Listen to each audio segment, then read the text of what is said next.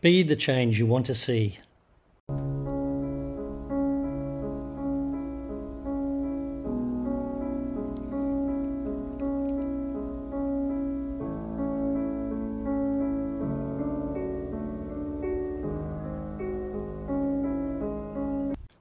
Chapter 7, OMNISCIENCE. Heaven and earth are symbolic of the way. Why is the way eternal? It has no beginning nor end. It exists for everyone and everything. Having no beginning or end seems paradoxical at times. The sage remains in front by remaining at the rear, not taking charge, not trying to control all outcomes. She holds no attachment to anything. Having knowledge, she is a part of everything. The sage lets go of self, which is why she is connected to all things. By remaining empty of desire, she is constantly being filled by her true purpose. This is the way. Practice 7. This week, take a moment at the beginning of the day to notice the sky. Where is the sun positioned in the morning? Where is the moon positioned in the evening? Each day the locations of the sun and moon subtly change. These celestial orbs are independent and yet interdependent upon each other to exist.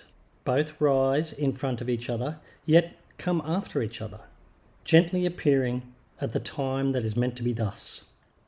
Neither takes charge, nor relinquishes. Both remain available to illuminate in their own unique way when the moment arrives.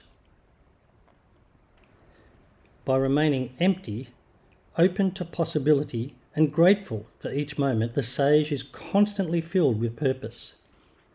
Happiness finds those who live the way, because they do not seek it, whereas those who choose to chase their happiness never find it, as they quickly fatigue through impatience and discontent. Here we begin to see the paradox of acquiring happiness by letting go of chasing it. Attempting to manage all outcomes interferes with the natural flow of life. The results are not necessarily the outcomes we imagined. This creates suffering. However, remaining true to our core essence, we find the way. Or perhaps the way finds us.